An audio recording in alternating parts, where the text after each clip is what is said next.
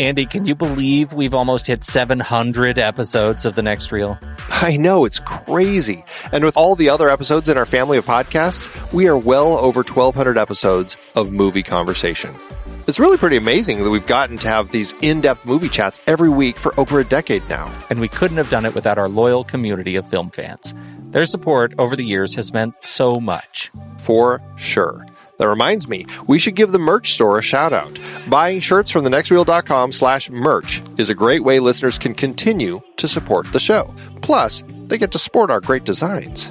Absolutely. I think sometimes folks forget we have a variety of shirts, mugs, phone cases, and more available. In fact, a great place to start is with a shirt sporting the Next Reel's logo. We also have that classic Fast Times Spicoli Surf School tee, or the weirdly popular Rusty's European Tour shirt. The one from National Lampoon's European Vacation. Why is that so popular?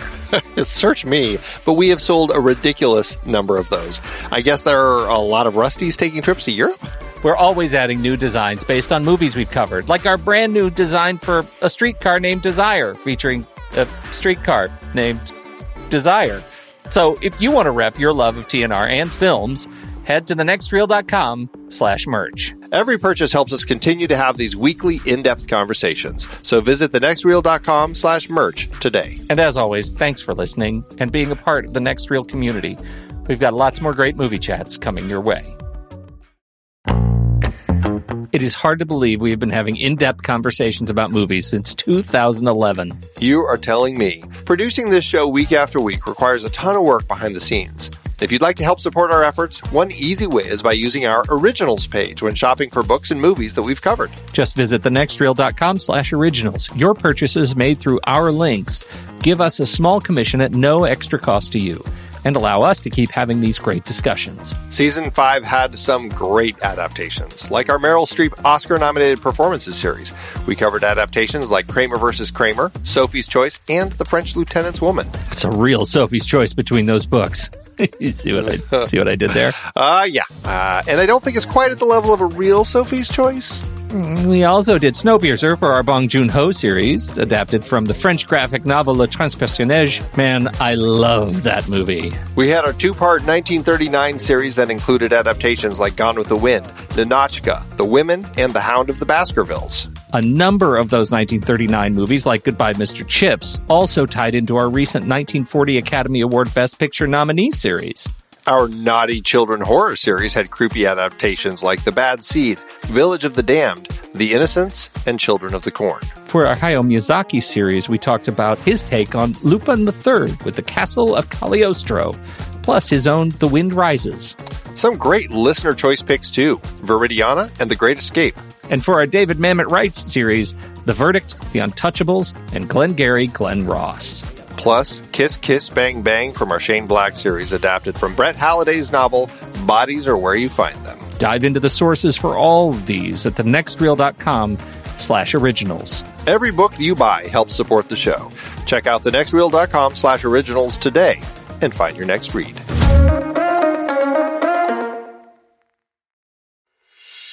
I'm Pete Wright. And I'm Andy Nelson. Welcome to The Next Reel. When the movie ends, our conversation begins. In just a matter of seconds, you're going to hear a classic episode of this show from back in the day when we called ourselves Movies We Like. It took us a while to settle into the show's format, so you'll notice some differences as you listen to these episodes. For instance, it takes us a bit of time to actually get into the conversation about the movie. Things like that. But we're still proud of the conversations about the movies themselves, and we think they're worth keeping in the library. So enjoy these episodes from our back catalog.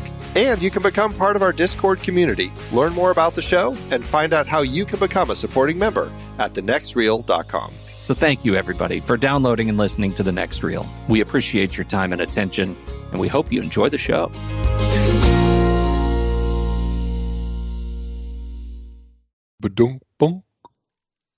Andy, I can't believe it. I need to hear from you, man.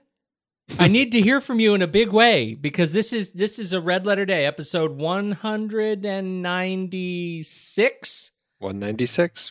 And it has taken that long for you to see Predestination. Not quite that long. You finally did it, man. You did it. I did it, and I am kicking myself now that I didn't go see it right away. It was brilliant. I absolutely loved it. Really something that you watch and then your brain just starts spinning, trying to piece everything together. And it was really just a fascinating, brilliantly done sci-fi film. And the time travel in it works really well. Very interesting paradoxes that it kind of creates that you don't really worry about. I loved it, and thank you for recommending it so long ago. I am relieved. I feel like now we can move on. We can That's just right. put all this it's water under the bridge. We can move on to something else. We can I'm finally glad you liked it. take the next step in our relationship. That's right. I would recommend that you go out and pick up the short story By Heinlein? Yes, it's fantastic. And I recommend it because you and I have had this conversation about adaptations and the struggle of adaptations and doing a good adaptation, what it all means. And I would be interested in your take on the adaptation in this case, because my humble opinion, it's fantastic. It is really artfully well done. It's one of those that I put way up high on my list of kind of role model adaptation scripts. I think they did a great job. Interesting. So I think you should pick that up. Well, I'll have to. Well, that was the first thing that I thought after I finished is like, I really want to read the source material for this because it's really just smart storytelling. It's smart. And Heinlein is such, I mean, he was just such a fantastic writer and such an adept, sci-fi writer that, it is really, I mean, they leave the stuff that you need to let sort of fill in yourself. They leave it to you. But I think they capture all of the right tones and notes and major elements. I really liked it. Not like, I compare that to something like The Secret Life of Walter Mitty, where they got the spirit of it, and it's a great film. It's one of my very favorite films, but it's not the short story by any stretch. Right. Apart from kind of the tone and feeling of it and the name of the main character. So anyway, that's my thing. How you feeling? You feeling all right? I feel good. I feel great. I feel wonderful. Is it hot there? You hot? It is. Yeah. It is toasty. Over 110? Is it over 110? No, it hasn't been, but it's been a little more humid because of the monsoons. Monsoons. It's like you live on another planet. I know. I thought of you when they flew by Pluto. Did you see me waving? Well, I thought because, the first picture that came through looked like, the desert planet. It looked like Tatooine, and that's what I imagine Phoenix to look like most of the time. It does really look like that most of the time. Right. Yeah. We're both, I think, our trailers for the evening tonight both of us are doing trailers that were Comic-Con related, right? Comic-Con San Diego. Yes. Was this week. And so both of us are doing Comic-Con trailers, and yours was not a leak, right? It was an official release.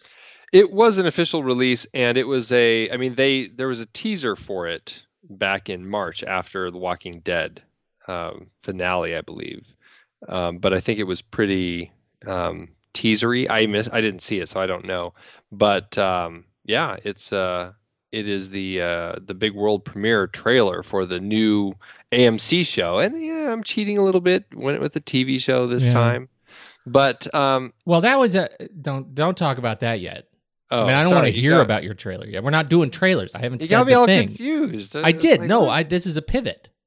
I'm pivoting because I want to talk about this. You sent me this link to this article that about how frustrating it is for some of the studios when they put together these like teaser reels, these for Comic-Con that get leaked. These iPhone videos, I mean, these things that were designed for the big screen, for the audience that waited 17 hours to actually get in and see these stinger reels themselves. And for those of us who got to sit back and watch that iPhone footage or watch the the pressure build behind people wanting these things to be released and having them ultimately be released, there was some frustration in the media, and I'm curious your take on that. What do you feel? What do you think about these stinger reels? Do you think that that they should be for audiences only, and we should just suck it up and not see it until they're good and ready? I'm so torn on that. To a certain extent, yes. I mean, the people who are going to Comic-Con and waiting in those lines are paying to go so they can, get a sneak peek of all that sort of stuff. And then when somebody films it with their phone and posts it to the internet, and all of a sudden the world watches it, generally a very poor, crappy iteration of it, it's not. It's not as exciting. Like, I watched the one you're talking about tonight. I watched the tiny version of it where you really can't even tell what's going on. I'm like, okay. It doesn't really get me excited about the movie at all because I just don't know really what's going on. And then it's that race and it's that decision with the studios. Do we jump on that, and do we let that stuff leak and then use that as a tool to get people excited, get them foaming at the mouth, and then release the high quality stuff for everybody to see? And I think there is something to that. I also think that there's something to kind of letting it be just a sneak and not giving people anything more. Like Deadpool, that one is one where I believe they said they still have 3 weeks of work to do on the effects on what they showed the Comic-Con crowds before they actually release it to everybody else. And you can watch it. It's just not very high quality. But it's this, I don't know, it's this perpetual game. What was the, in that article, they talked about it was Deadpool, actually. It was Deadpool. That was the only reason it got made is because that little, the demo was released, right? Right. Which is in the film, it looks like. And that was in the trailer in good portion. Yeah. And it for those of us who have been very excited about Deadpool and the character, and there are a lot of us, small screen, big screen, whatever, it's exhilarating to see that character on screen. And I think from the trailer, I think they've nailed it. I would watch the trailer again and again and again. It looks fantastic. For me, the question is the studio, I get it that they want a Comic-Con exclusive, but have those days passed? Right? I mean, is the era of event exclusives an assumption that producers can no longer make? I think what Comic-Con San Diego this year confirms is that is true. And ultimately releasing Suicide Squad is the testament to that. Yeah, I guess so. It just makes me a little sad. I'm thrilled because I actually get to see the stuff since I'm not there. Right. But at the same time, it does take out a little bit of the magic of actually being there. Now, I guess what they can do is they have the cast there, they have panels, all that sort of stuff to still give sense of magic to it that the rest of us who aren't there won't get because we're not actually there. And that's what I think you're paying for in your blood and sweat and time and money. To wait there, you're paying for that whole experience, and ultimately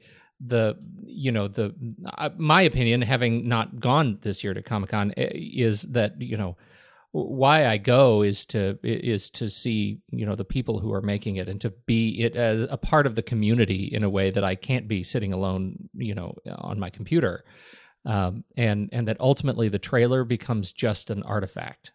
And again, I don't feel like I don't want to make a case that it should or shouldn't be this way. I just feel like, as an observation, I feel like getting frustrated as a studio head that this footage was leaked is an arcane sensibility given the times we live in. Yeah, right. Unless they're going to actually do it like a preview screening where they actually bag everybody's phones and have a metal detector going in the door and they really go through every person, everything. There's no way that it's going to ever. Right. Well, and compare that to J.J. Abrams, and the Star Wars event.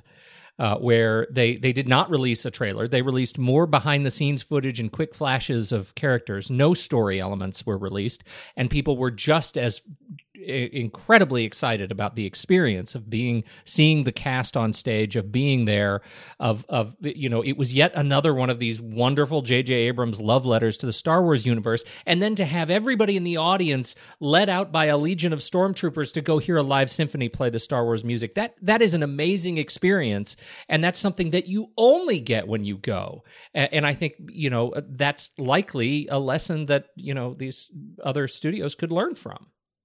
Yeah, and I think that's exactly it. Is they really turned it into something that had more of a tangible, memorable, thing that people will be able to remember and grasp onto forever because they were there. Yep. Getting marched out and that whole element I thought was so cool that they did that, because it really made it a special event to be there, and the only way you could experience it was by being there. Yep, absolutely. All right, I'm done with that. I feel like too. I've come to my senses. We have the Blot Spot this week. We do. Follow-up. That's right. Can I just tell you, I feel like we won the Blot Spot this week. I think so. This is I'm very excited to bring this message from our field reviewer, Ben Lott, where I agreed with you. This is, of course, regarding Mr. Smith Goes to Washington. Every single word. This movie was brilliant. Easily one of the best, if not the best movie I watched for the first time because of the next reel. I was a little taken aback by the abrupt ending, but I think it was a logical choice because Capra gets you to the height of joy and then leaves you wanting more. This is one of those films that I could see becoming a traditional movie I watch once a year. Your ranking 2 out of 192. My ranking 8 out of 192 could go up with more views. There you go, Andy. Let me just read that line again. Easily one of the best, if not the best movie I watched for the first time because of the next reel. Here. That's why we do the show, so that it took us to help people discover these wonderful movies. 192 films to get there. Feels pretty good. Once again, thank you very much, Ben. I think I'm going to start. I'm going to start making his official posts on the blog for people who want to go back and as long as he keeps sending them. I'm going to make him a guest blogger. What do you think? You think that'd be okay? I think it's great. This is real-time development right here. That's right. We like to decide things while we're live. Shall we tell the people where we're from? Where are we from?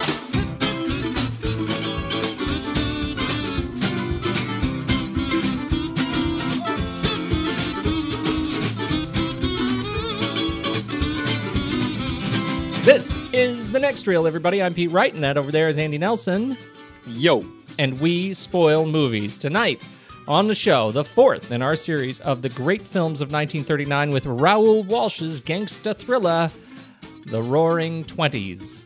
But before we get into that, you should learn more about us at thenextreel.com, subscribe on iTunes, or follow us on Twitter and Facebook at The Next Reel. And if you're a boozy malcontent, a canceled stamp, a cake eater, a choice bit of calico, then you're also the kind of dude-dropper who should pull a Daniel Boone and then head over to Instagram.com/The Next Reel and play The Next Reel's Instagram #PonyPrize, #GuessTheMovieChallenge. And for that, we're off once again to fearless reporter Stephen Smart to the Maryland of Scotland to give us the update on all things around questionable ponies. Stephen! Hey guys, Stephen here. So like the victim of a drive-by fruiting, I was a little stunned this week when newcomer at AQS Morning View nailed it on Image 1.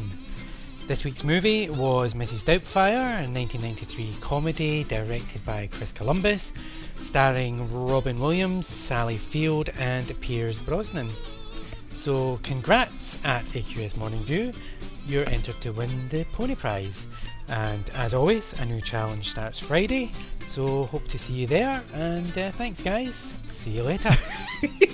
Yeah, that's pretty good. You know, sometimes you gotta get spanked because then it makes the it makes the real beating so much sweeter. Is that what you tell your children? Oh God! That's so terrible. You got to So take wrong. it. You got. There's the line. There's the Andy line. How'd you go there, goodness. Mr. Nelson? I think it's time to do trailers. Let's do it.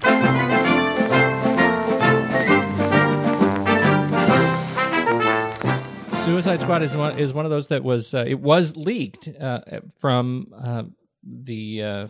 Comic-Con and ended up the pressure, I think, built, and they just sort of threw it out there. And this came with the legitimate release of the next trailer, the Bruce Wayne trailer, Batman trailer of Batman versus Superman.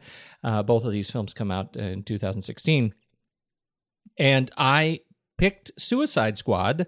I am actually more excited for Suicide Squad than I am at this point for Batman vs. Superman. And I have to tell you, I am more excited for that film than I was prior to Comic-Con. So that's kind of an interesting twist. I like this David Ayer guy. You know, I like him. I've liked the other movies that he's done, from Training Day to what was the End of Watch, and obviously we've already done Fury. And so I think he's a darn spanking good action thriller kind of director. And so I'm excited to see what he's got. The cast is they're all people, again, that I like. This Margot Robbie, people seem very excited about her. I had not even heard of her before this film. You didn't see Wolf of Wall Street? Yeah, but I didn't think much of her. Like, not that I didn't think much of her. It's I literally did not think much of her. I thought I couldn't even tell you at that point. Was she the wife? Yeah.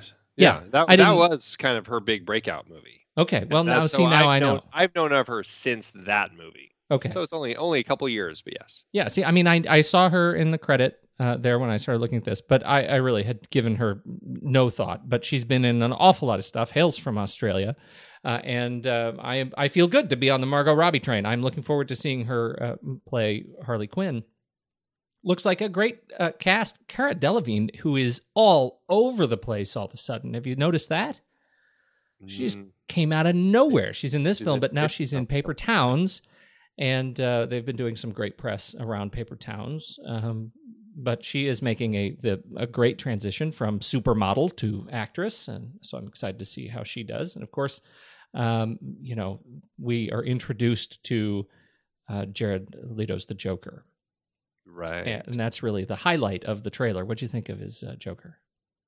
I didn't have a problem with it. I kind of liked him. I thought it's maybe a little more on the I don't want to say the cartoony side, but it wasn't as dark and heavy and brooding as the Christopher Nolan. It was a little more of the Jack Nicholson, kind of a little more kind of kind of the old TV show, just a big, and I don't know. It just I liked the way that he kind of carried himself. Yeah, I did too. He's a hard edge to it, and I really like that. And I'm not going to get the quote right, but Andy Notko said of these films, he said that he was making a comparison between the Marvel films and the DC universe films, and he's made some comment about Marvel. They've never made me whatever, but then he said the DC universe films, they've never made me laugh.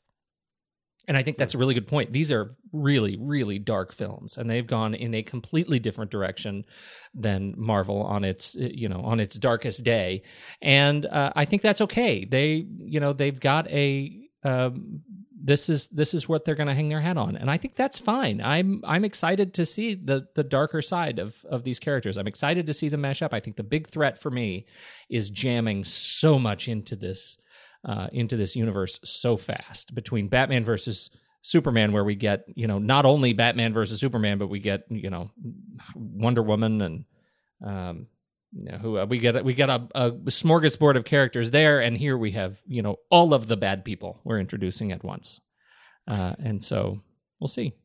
Yeah, it looks interesting. I don't know anything about Suicide Squad. I do kind of like what they're doing with it. It looks like an interesting film, and I didn't even know it was a concept until the movie started coming out. But I think it looks like it's going to be kind of fun.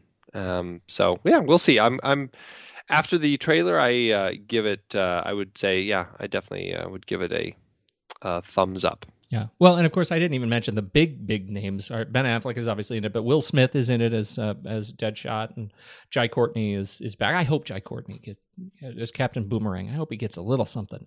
That's a terrible more name. than he got out of. It was not a great Captain name. Boomerang. Viola Davis, Joel Kinnaman.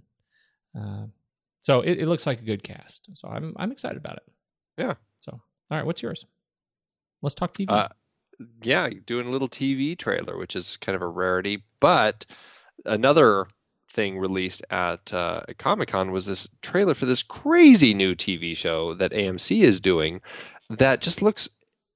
I don't even know what to say about it. It's called Into the Badlands, and it looks like a wild story. It looks really interesting. It's like a post-apocalyptic world where this warrior, kind of a kung fu warrior, finds this young boy in a trunk, and they they kind of go kind of explore this world, I guess. I'm not quite even sure really what the story is. It looks like this warrior is I think they call them clippers, for some sort of big leader of a faction of people who, I don't know what they're doing, raising flowers or something, poppies.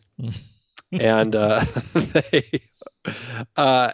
so he rescues this boy, and it looks like this guy who raises these clippers, or he grooms young children whose parents have been killed to be these new clippers. And but our hero Sonny takes this boy, and it looks like they go and hit the road and try to just kind of explore this world. And I don't really know. There's not a lot of story in the trailer, but it is a very interesting concept that actually looks really cool. And so I got quite excited when I saw this trailer. It's just like, and I think I sent you a note. This is my new favorite TV show that I've never even seen yet. It just looks so fun. So yeah, on Wikipedia it says the series will feature a story about a warrior and a young boy who journey through a dangerous feudal land together, seeking enlightenment. It's described as a genre-bending martial arts series and is loosely based on the classic Chinese tale Journey to the West. So AMC is going to be doing a 6 episode season and see how it does. But yeah, it's supposed to come out this fall. Looks really interesting and fun to watch. A lot of kind of the slow-mo, really interesting action scenes a la... we just saw that in Daredevil, and just kind of that whole style. It looks, I don't know. I really want to see this. You know, it is. I find it interesting. This show is written and produced by Miles Millar and Alfred Goh, who are the guys behind, well, a lot of television. I think their biggest TV experience would have been Smallville. You know, they developed Smallville, 217 episodes over 10 years.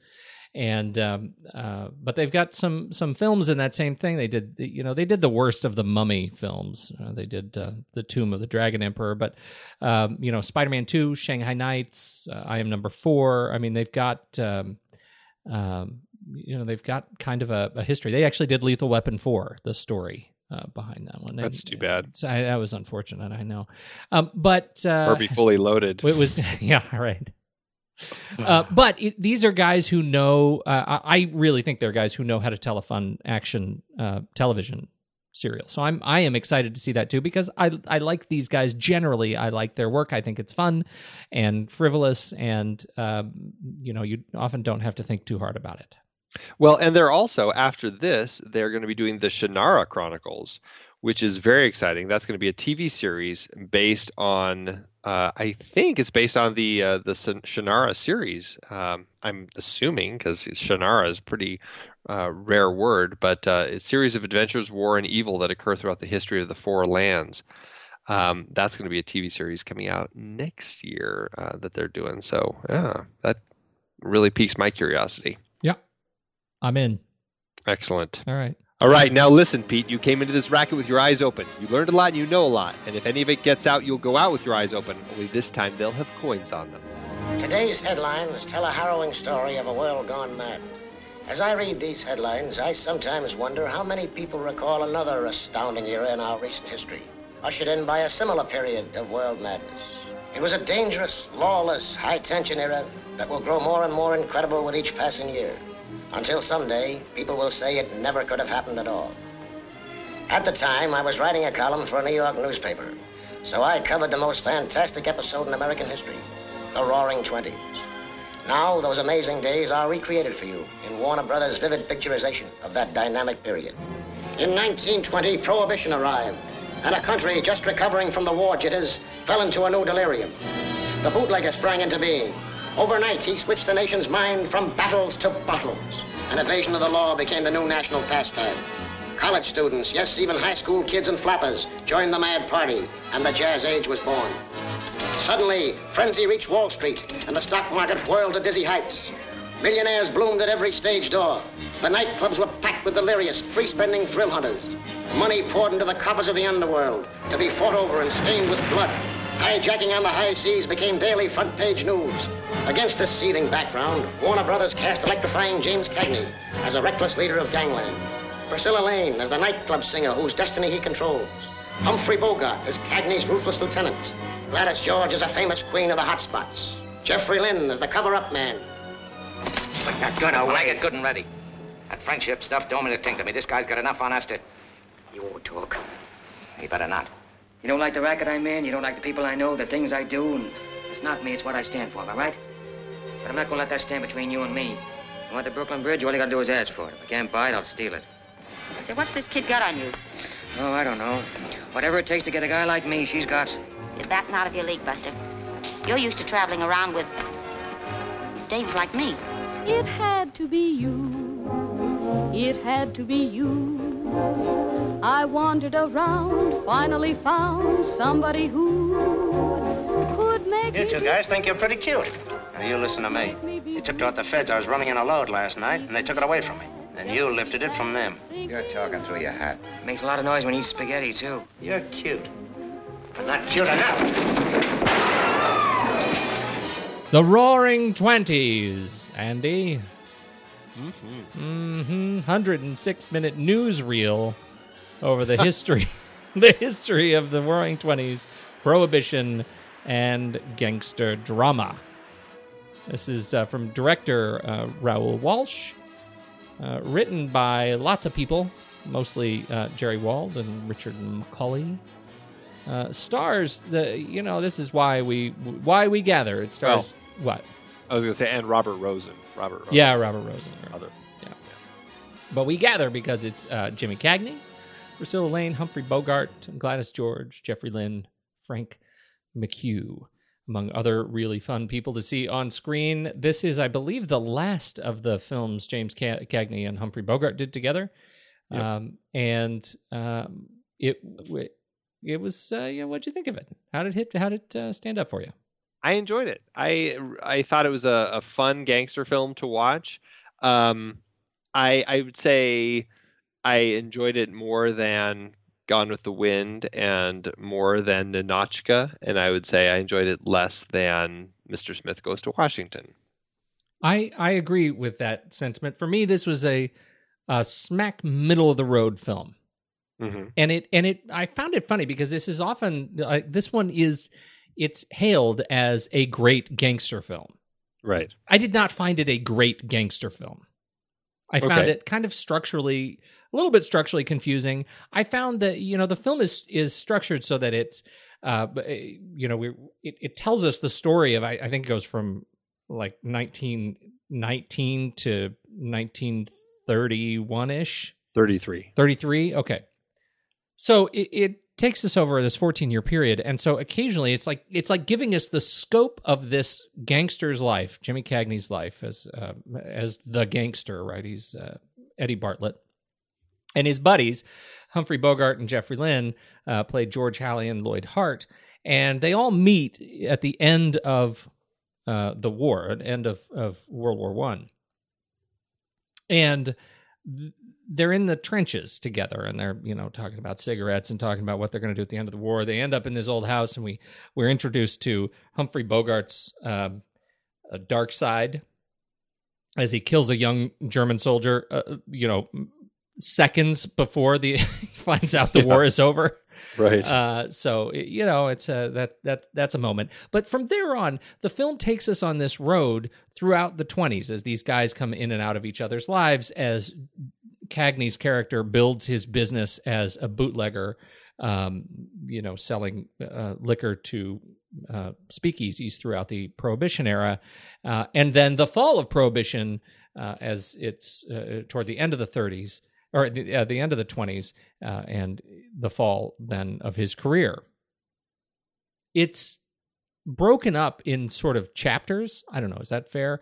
These segments that are split by this newsreel that tells us what was actually going on in that era. And I liked the newsreels. I found myself educated. And I liked the film. But I found it sort of a staccato way to put the film together. I didn't find myself really engaged by these characters. I just sort of watched them, and I was mildly amused by their interactions. I did not find the romance romantic, with Priscilla Lane. Well, I'm not sure if you were supposed to. Well, he was in love with her, right? I mean, he wanted her. He was in love with her. Right. Yes.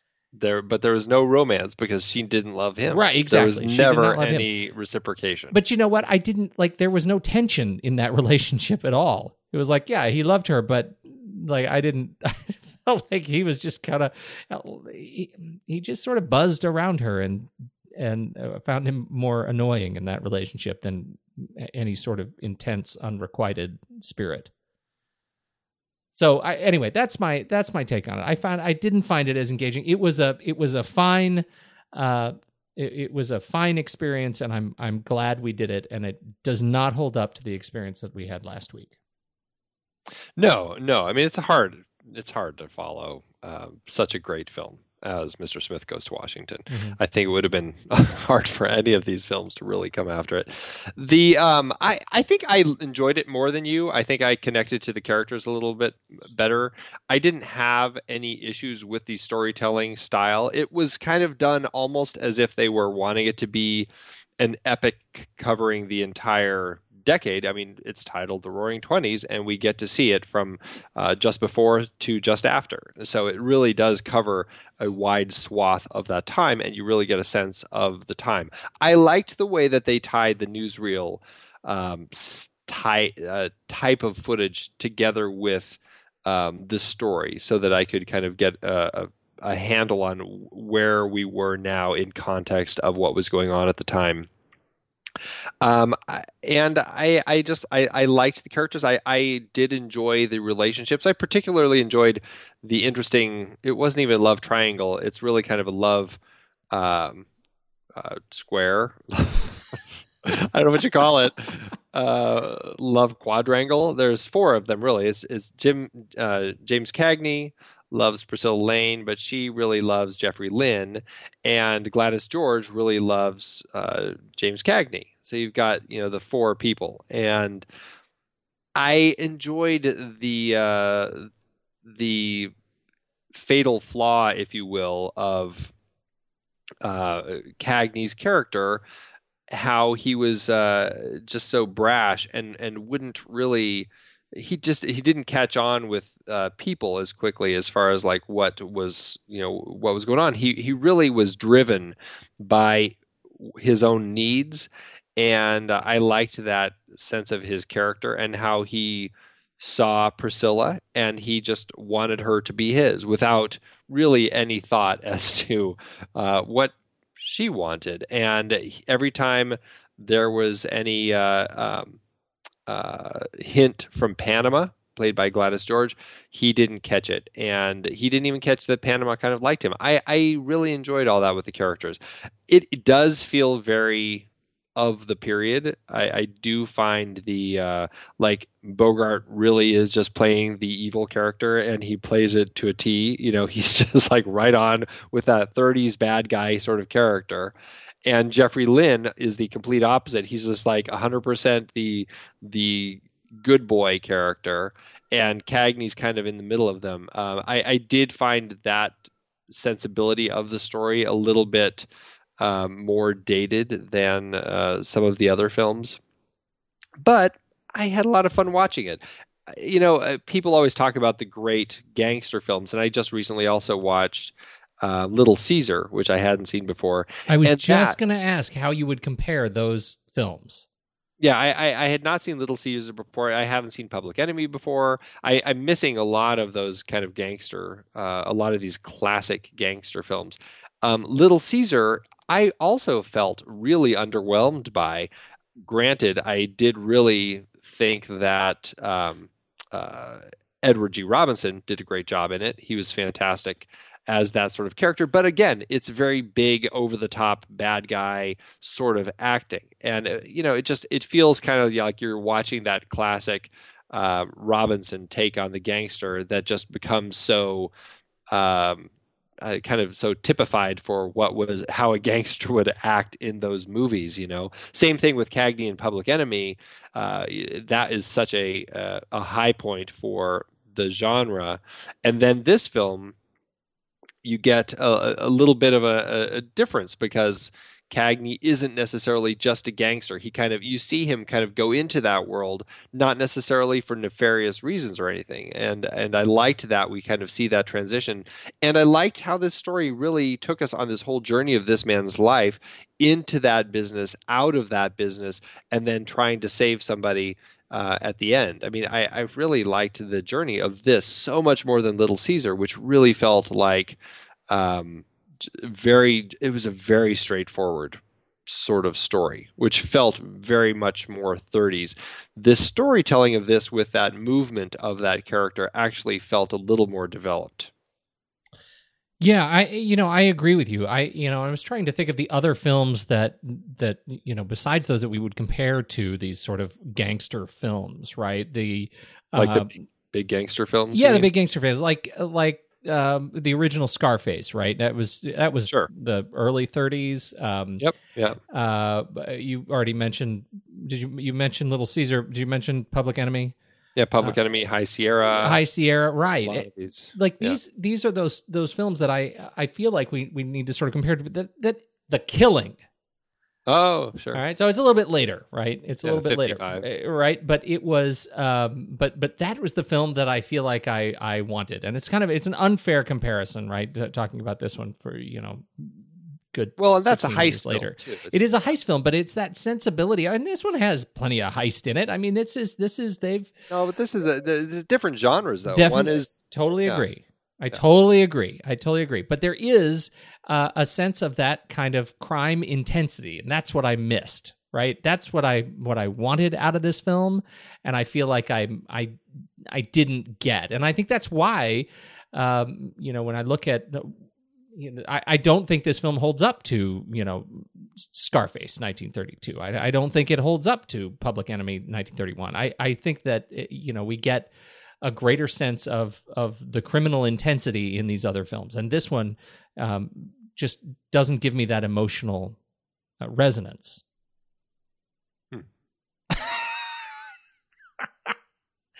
Okay, I win.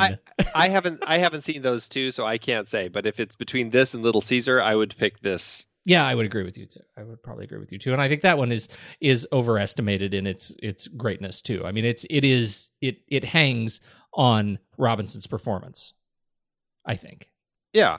No. And I think in large part, I mean, from what I hear about Public Enemy, a lot of that could be said about Cagney and that. I mean, sticking the grapefruit in the woman's face, that sort of stuff. I think a lot of that is just, it's great because Cagney was great as the villain in it, as the gangster. And I think he was better as the gangster there than he was here, is what I'm saying. Well, maybe, but I don't think, I think it's a different type of film. Those are films about the gangster. This is a film about a man who we watch his journey over a period of time, and we see him come in and out of the gangster world. So I think there's a little bit of a difference. I do not see that difference. I don't get what you just said. Well, that was a film about a gangster. This is a film about a man who becomes a gangster. I full stop. I can't speak to Public Enemy, but Yes. Little Caesar, it is a film about a guy who's already bad and he wants to be the top dog. And we see him strive to be the top dog, he becomes the top dog, and then he gets killed. Spoiler alert. That's that movie. Right? This one is about a guy who's a good guy. He's a soldier. We see him come home from the war. There's no job for him. It could be best years of our lives that we're watching at this point, right? There's no sense of the criminal element in this guy's world. He is completely a normal guy. He's struggling trying to find work. He starts with his buddy kind of on the side doing some taxi work, and then he accidentally falls into becoming like this delivery boy for the speakeasies. And through that, he develops a business, but he really is kind of a businessman before anything else. And he kind of moves into the darker world through that business. And only because of the element of Bogey, who comes into his business later, does it turn into something darker with the guns and killings and all that sort of stuff. And then because of the crash, he loses all of his money and he ends up out of that world. He's no longer a gangster in that world. And we see him actually now trying to figure out what he's going to do. He still is a really nice guy. We see when he hooks up with the couple again, when he sees Jean and takes her home, drives her home, and he runs into Lloyd when he comes home, and he sees them, and he agrees to help talk to Bogey to try to not get him to kill Lloyd, basically. And that leads to that tragic conclusion. But in there, you've got a note in there that he actually says as part of his speech. He says, don't worry about me. I'm going to be back on top again. Like, I am striving to become a leader of this gang again. This is my aspiration. And he's saying that to Lloyd, who is at this point a DA. Yeah, but I don't think that he's. I think he is aware that the world has changed. I mean, yes. he says as much to George when he goes in and talks to him, and I think that when he says I'm going to be back on top, I didn't read it like I'm going to be another sort of gangster again. I thought it was him saying I'm going to figure stuff out and I'm going to get back on top as as a person in this new world, and I'm going to find a way to get myself together again. That's how I took it. Well, I think you can only take it that way up until the point that Eddie grabs the gun and murders everyone in George's house, right? Well, I mean, let's see. No, well, right, but I think what happens there is he knows the minute that he agrees to help Jean out, he knows he's walking in to basically get killed. Right? He knows he's not going to walk out of there. He knows George won't let him walk out of there because of what he's delivering. And I think he goes in there knowing that he's going to die. And I think he goes in there willingly and then basically takes George down and sacrifices himself in order to stop all of this and to save Lloyd and Jean and keep them happy. Okay. I can see that. I did not see it that way when I watched it, but I can see where you got there, how you got there from here. I saw it as he would not have gone in there. I agree that he knew that he was going to die.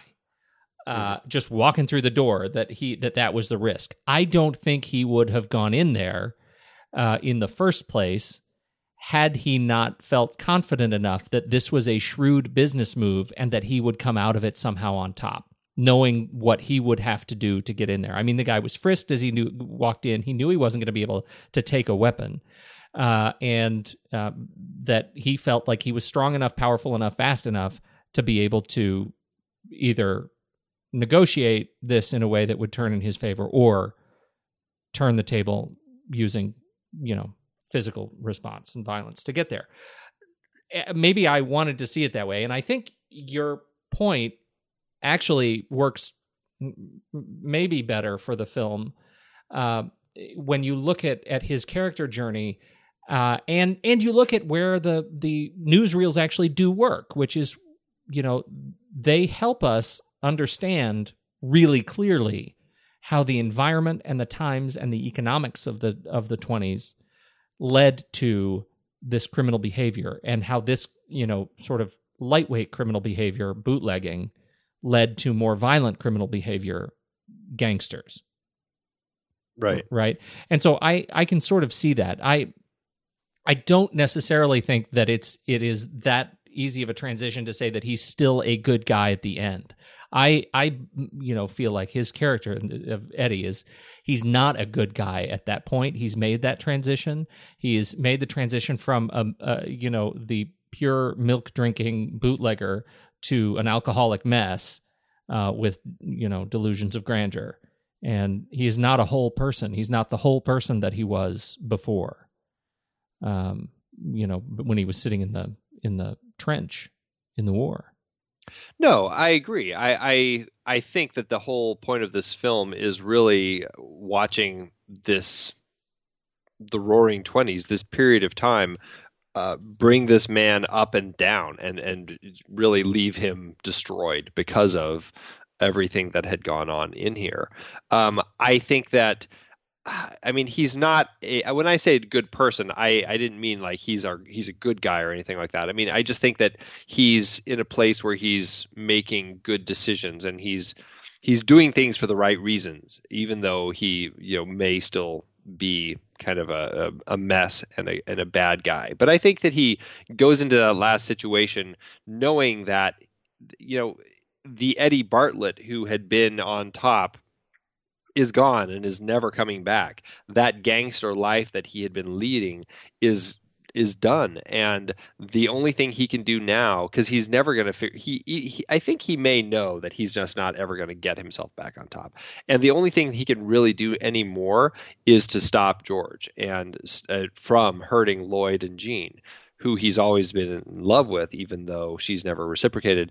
But I think that I don't know. I guess I see it as there is something good in him, even though he's gone down this dark road. It's like his last chance to kind of let that goodness shine. Okay. And I would agree with you on the good guy part, right? I feel like he is, in the first half of the film, he's operating pure of heart. Mm-hmm. Right? He's doing things to kind of grow his business, but, it's a business that is operating in a way that he feels is, or at least he demonstrates, is not, it's innocent, right? How bad could it be? We're helping people have a good time. How bad could this be? Well, and this was a period of time where, they foolishly put out this amendment to our Constitution that basically prohibited alcohol, something that everybody was drinking. And all of a sudden, everybody had to go into speakeasies and find ways to drink, outside of public places, outside of the law, so that they wouldn't get caught. It was a crazy thing, but it drove everybody in a way to kind of have to negotiate with criminal elements because everybody was a criminal. Everybody was a criminal, right. And so it was part of an ecosystem that had to exist in order to satisfy these needs. But I also think that the film does a pretty good job of showing how that transformation occurs. And I don't think it's just a story about this one guy. I really think the message is, look at how the 20s created an ecosystem of substance abuse and the crime around that substance abuse that they were even feeling when this film was made in 1939. And I think that's this film is one of many that demonstrates a legacy that I think is important, and I think it's in that respect, I think it's good, and I did enjoy watching it. Yeah, it's just not great. No, I agree. I totally agree. All right, let's talk a little bit about Raoul. Can we? About Raoul Walsh. Raoul. I don't know much about Raoul Walsh. I've seen some of his films, not all 138 of them. What should I care about? He has been around. Raoul Walsh was, I believe he was an assistant director for D.W. Griffith on Birth of a Nation and some of his early silent films. And he actually was an actor as well. He played John Wilkes Booth in Birth of a Nation. And so he had been doing a lot of acting through all of that period of time, as well as working behind the camera. He was working on a film, and I don't remember what it was. What was that film? Old Arizona, a film that he was working on shortly after. No, was it? When was it? No, it was in the 20s. He was working on this in the 20s, and he was in Arizona filming, and he had a car accident because a jackrabbit jumped through his windshield as he was driving. Crazy! I mean, jumped away, not just across the road, but through the windshield. Right. It must have been one of the ones from Monty Python's Rabbit Clan. Anyway, he had a car accident and he lost his right eye. So if you ever see pictures of Walsh, he's generally, well, at least after the accident, he's always wearing his eye patch. And he never acted again. It was the end of his acting career, and he just went on to direct after that. And he did a lot of stuff. This was his first film with James Cagney, and he went on to do more with him, more with Bogey, just a lot of people. And it's just one of those guys who he did some great film noir. He did White Heat with James Cagney. I mean, he did Dark Command, They Drive by Night, High Sierra, They Died with Their Boots On, Strawberry Blonde, Manpower, like I said, White Heat. He did Clark Gable pictures like The Tall Men, King and the Four Queens, Band of Angels. He was a guy who was around a long time. Well, he does a mighty fine job here. Yeah, I think that he actually, I think he does a really good job of encapsulating this entire period in this 2-hour period of time, where we really get a sense of the decade, and we get to watch these people progress over from 1919 through 1933. I think he did a great job with it. It was, it feels like it's aspirationally epic in scope, and it doesn't quite become epic in scope. It's a little short to be, to be epic. Well, it's no Gone with the Wind, right? And it is. I mean, it's 106 minutes, right? It's not even 2 hours. Well, yeah. You have to remember, this is Warner Brothers. This is the studio that really was cranking out these gangster sorts of pictures. Right. I mean, that was what Warner Brothers was known for.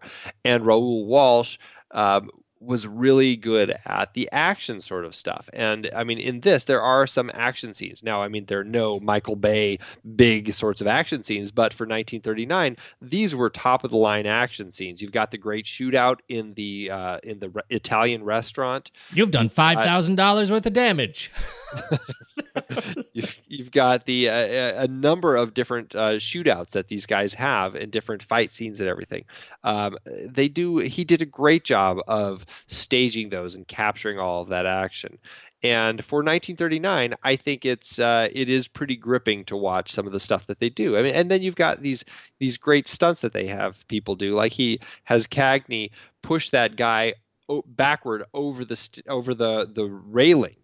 That was my favorite sequence. Yeah, that was great. That was very much a Scarface sequence, right? His exit of the building, taking the guy hostage, pushing the one over the railing, and the shootout coming down the stairs. Right there was you could feel the legacy there as it plays out again in Scarface and the Untouchables, and it's just great.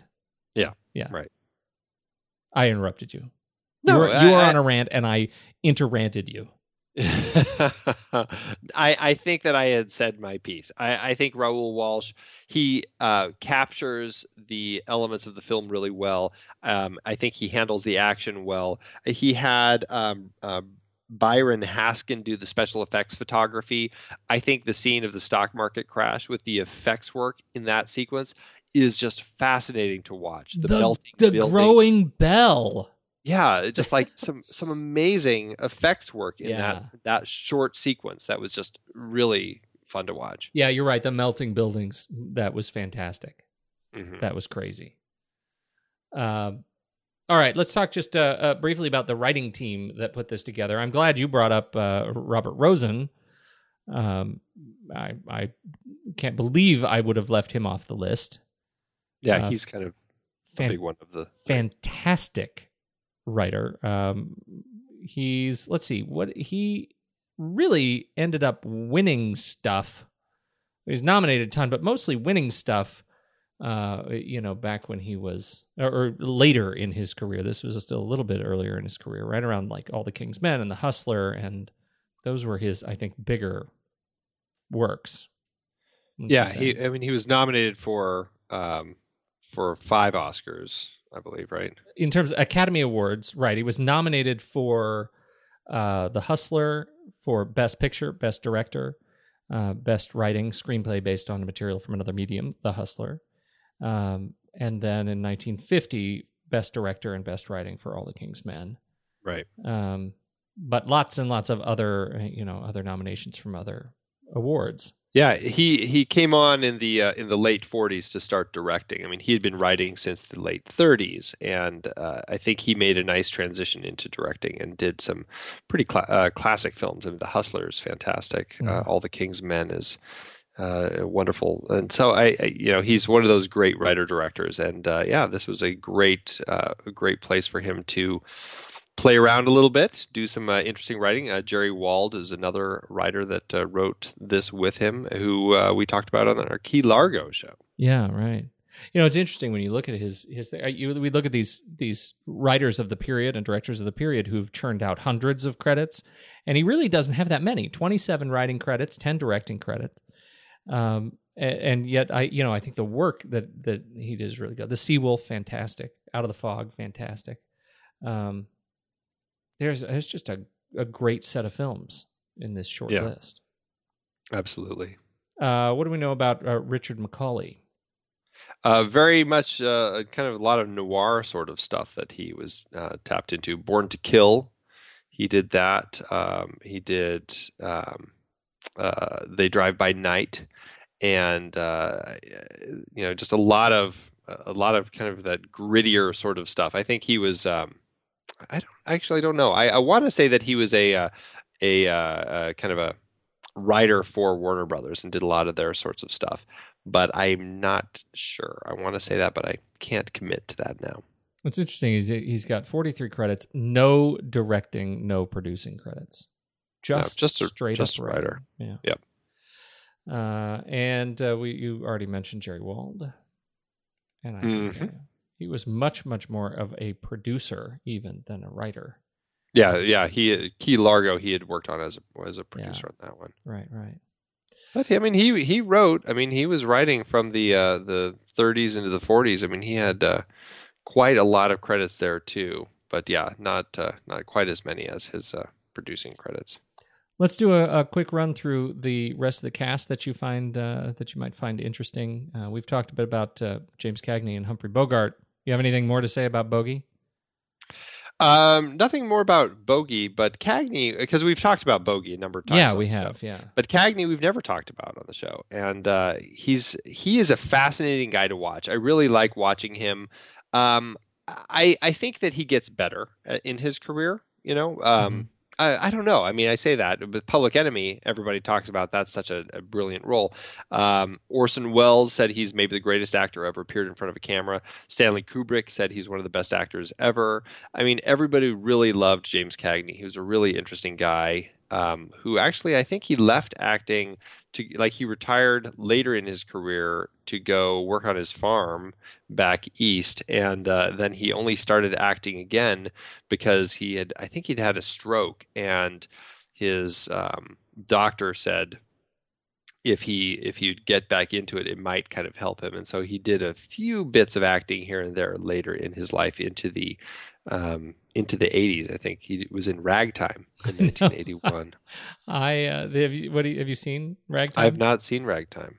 I actually saw Ragtime when I was studying up on E.L. Doctorow, the writer, and E.L. Doctorow wrote the novel right for Ragtime, and I think I probably saw the film 2 or 3 times before I actually realized that I knew James Cagney was in it, but I couldn't believe it that it was him. It just did not look like him, so it's a strange experience.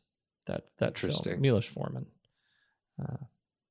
You know. I'll have to check that one out because he had a big mustache in that one. Yeah, he did. He had a big mustache and the hat, and his face is really large. He's a bigger man in 1981 than you sort of remember him. Right. So yeah, he was back and forth with Warner Brothers. I mean, he really didn't get along with Hal B. Wallace, who was at one of the heads of Warner Brothers at the time, one of the producers there.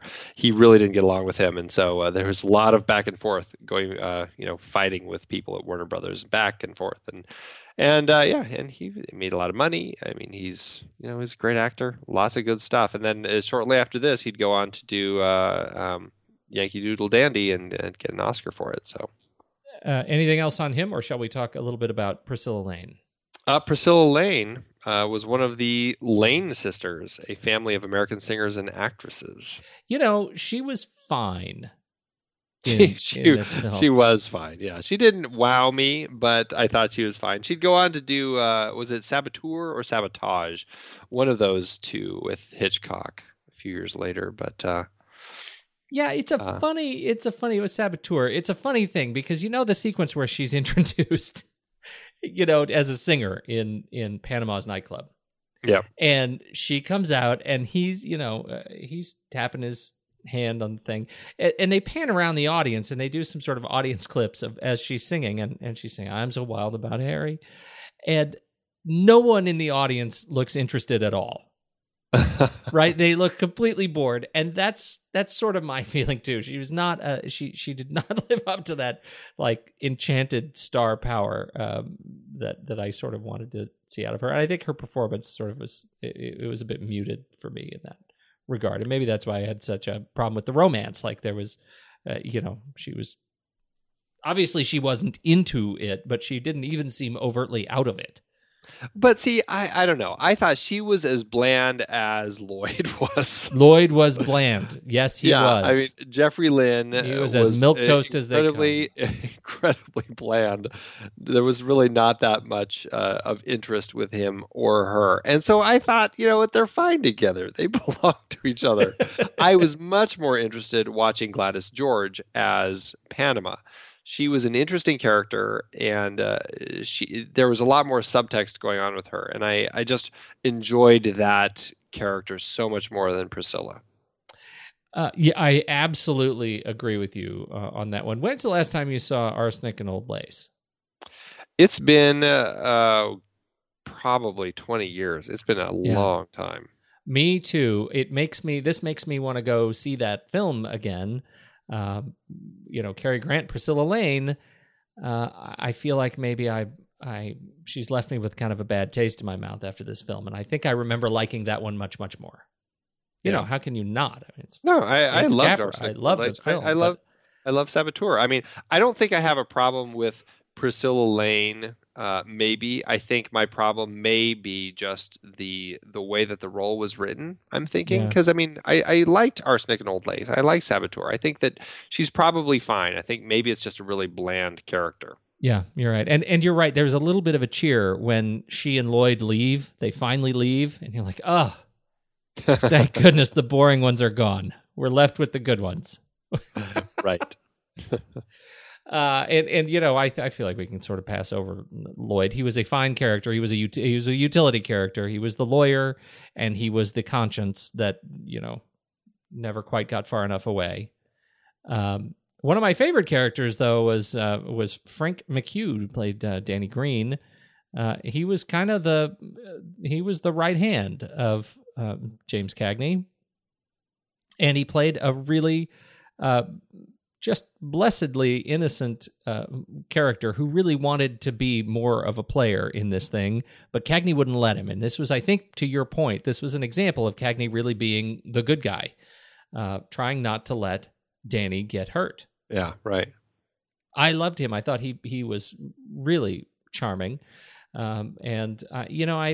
he's another one of those. He's been in 168 things, a lot of television, particularly later in his career. But I feel like I haven't seen a whole lot of his other stuff, but I really liked him. I've seen very little of his work, but I guess that he and Cagney were good buddies. actually, and they were part of what at the time was called Hollywood's Irish Mafia. So they're both Irish, and they both, it was just kind of I don't know what it was. It's like the Brat Pack or something. It's one of those sorts of things, the Irish Mafia. But they did a lot of ad-libbing, kind of coming up with scenes. And I thought there was always great magic when the two of them were on screen together. And I mean, really, just Frank McHugh carried a lot of magic anyway. I think he has a lot of life in his performance and just was fun to watch. Their reintroduction when Cagney comes back from the war and they have their first conversation in their apartment, I thought was just charming. I loved it. I loved him bringing the German helmet back and him hiding it not very well under the bed. It was just great all over, and he was a real treat to watch kind of throughout. He's a sad loss, crossing myself. Yes. Anybody else that is on the list of cast that you really want to talk about? Paul Kelly, who was the bad guy, the other gangster who was against Cagney. He was an interesting guy. I mean, I think he was fine in the film. He had actually was convicted for manslaughter before this, and which was also tied to a sex scandal. He ended up spending time in prison in the 20s, and he had quite a little bit of a seedy personal life, but he still ended up making quite a lot of films, and I thought he did a good job as the bad guy in this. And Cagney shoots him in the back. I thought that was an interesting little thing. It's like, wow, you're seeing our so-called hero actually, shoot a guy in the back. Right. Again, to my point. I know. I thought that was a very interesting little bit there. Yeah. Right. This was in a point in his life where he was going down this very dark road. Yeah. So I like that. I mean, there's some elements of this film. I love that scene. I love the scene when he kills Bogart and the sniveling, pathetic person that Bogart becomes. I was like, wow, that's a really interesting turn that I wasn't expecting to see out of Bogart right there. Yeah, that's right. Playing the strongman for so long in this film. Yep. It's interesting. I am really obsessed now in this Paul Kelly story, the manslaughter charge. That's fantastic. Yeah, kind of the dark history of people. The last film, IMDb says, before his manslaughter charge was The Poor Nut in 1927, which was not released until the following August, by which time Kelly was behind bars. So they removed his name from the credits, even though he is a prominent supporting role in the film. I have not seen it. How did it do overall? This is one of those movies that there's just squat out there. I couldn't find anything. I couldn't find, budget, gross, nothing. So I have no idea how well it did. But, that's a crying shame. It was a Warner Brothers gangster film. It had Cagney in it as a gangster. He had been in playing gangster roles all through the 30s, and he was getting really tired of it. So after this, he doesn't play gangster again until actually 10 years after this when he does White Heat. But I couldn't find anything. I'm just assuming that it did well enough for them to keep making these sorts of films. All right. I'll take it. Let's rank it. Let's do it.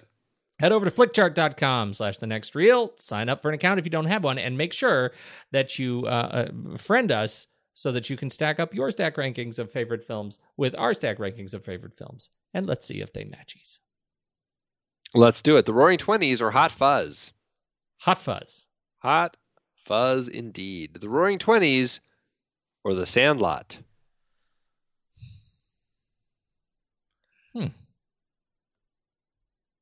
I feel like I could go the Roaring Twenties on this one.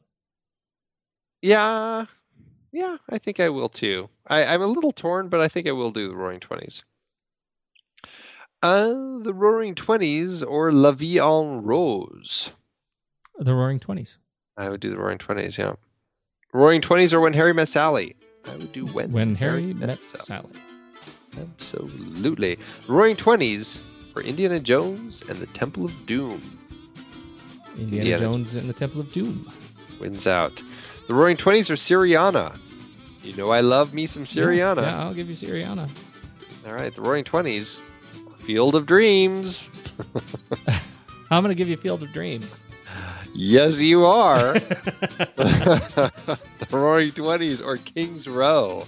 Oh, I'm going to do King's Row. King's Row. Yeah. Absolutely, yeah.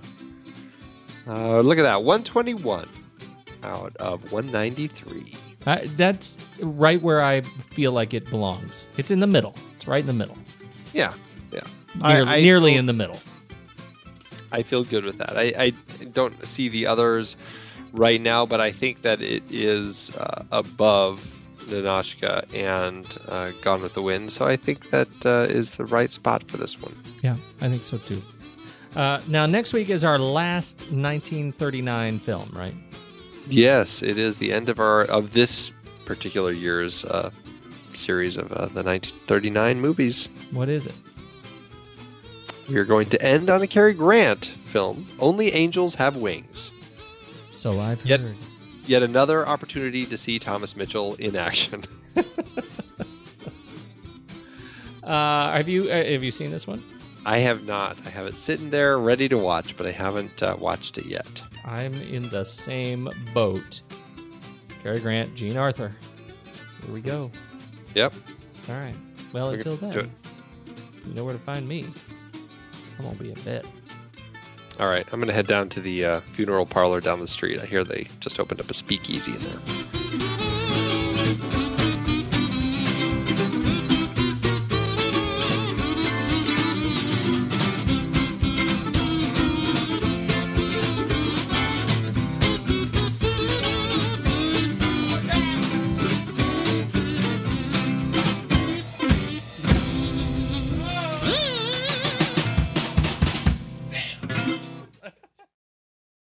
Andy, Amazon brings us the gift of 5-star reviews tonight because there are no 1 or 2-star reviews. And it's that loved. It was that loved or that poorly seen. Right. So I'm coming to you with the good B.G. Carroll, who says this is an immortal classic, the stuff dreams are made of. This movie, the pluperfect example of the Warner gangster film, seems a better film today than at the time it was released. Directed with flair by Raoul Walsh, it moves at a cracking pace and is especially well cast with a gallery of Warner Brothers regulars. Cagney dominates the picture with one of his most likable and poignant performances, always full of humor and above all humanity. The attention, I should say that again, because he's not above all humanity, above all humanity. Yeah. The attention to period detail is outstanding, and especially with regard to its music score, a brilliant collage of contemporary popular songs woven into marvelous dramatic score by that unsung genius Ray Heindorf, who also provides the knockout orchestrations. The finale is pure magic as Cagney dies in the arms of Gladys George on the steps of a large church, one of the most ubiquitous standing sets on the Warner lot. Betty Davis runs up those steps at the start of Deception, 1946, and it stood in as a courthouse in a dozen films. Bogart makes a great rat-faced crook, and his verbal sparring with Cagney is a delight.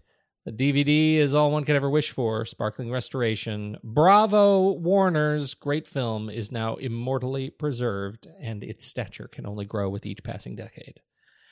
I'm really glad that this review reminds us to talk about the finale, which is awesome.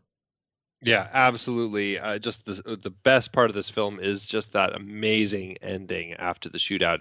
It really is just a truly heartbreaking finale. It really got me. I liked it. Yeah, me too. He used to be a big shot. Good stuff. What's yours? Mine is also a 5-star by John Farr, a little shorter than yours. A breakthrough for director Walsh. This classic boasts electric performances from both Cagney and Bogey. Consistent with most Bogart portrayals from the 30s, his George Haley is a low double-crosser who puts the screws to honorable in his way Eddie. Consistent with most Cagney roles, Eddie gets his revenge. Twenties is a worthy swan song to the glory days of the gangster picture, and just wait for that immortal closing line of dialogue. There it is again. So there you go. 5 stars. Not everybody disagrees with us. Where do you land on this? Is it about a 3-star for you? 3.5. I'll go 3.5. All right. Sounds good. We'll put that on a Letterboxd review. Thanks, Amazon. I've been podcasting since 2006.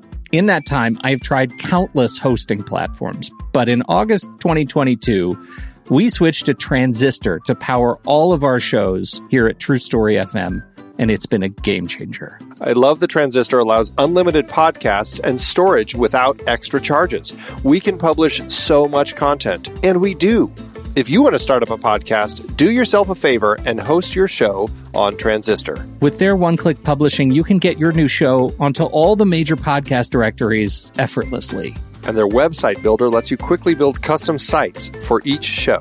The detailed analytics are invaluable too. You can access all kinds of listener data anytime. Oh, and the versatile players allow you to embed episodes anywhere to reach new listeners. Plus, the team behind Transistor is super responsive and keeps making the platform even better. After using countless hosting services over 15 plus years, Transistor has been, hands down, the best podcast partner for us. If you want a hosting platform to take all the worry out of getting your podcast out into the world, go to thenextreel.com/transistor and check it out. Support our show and support your own show by going to thenextreel.com/transistor. Start growing your podcast today.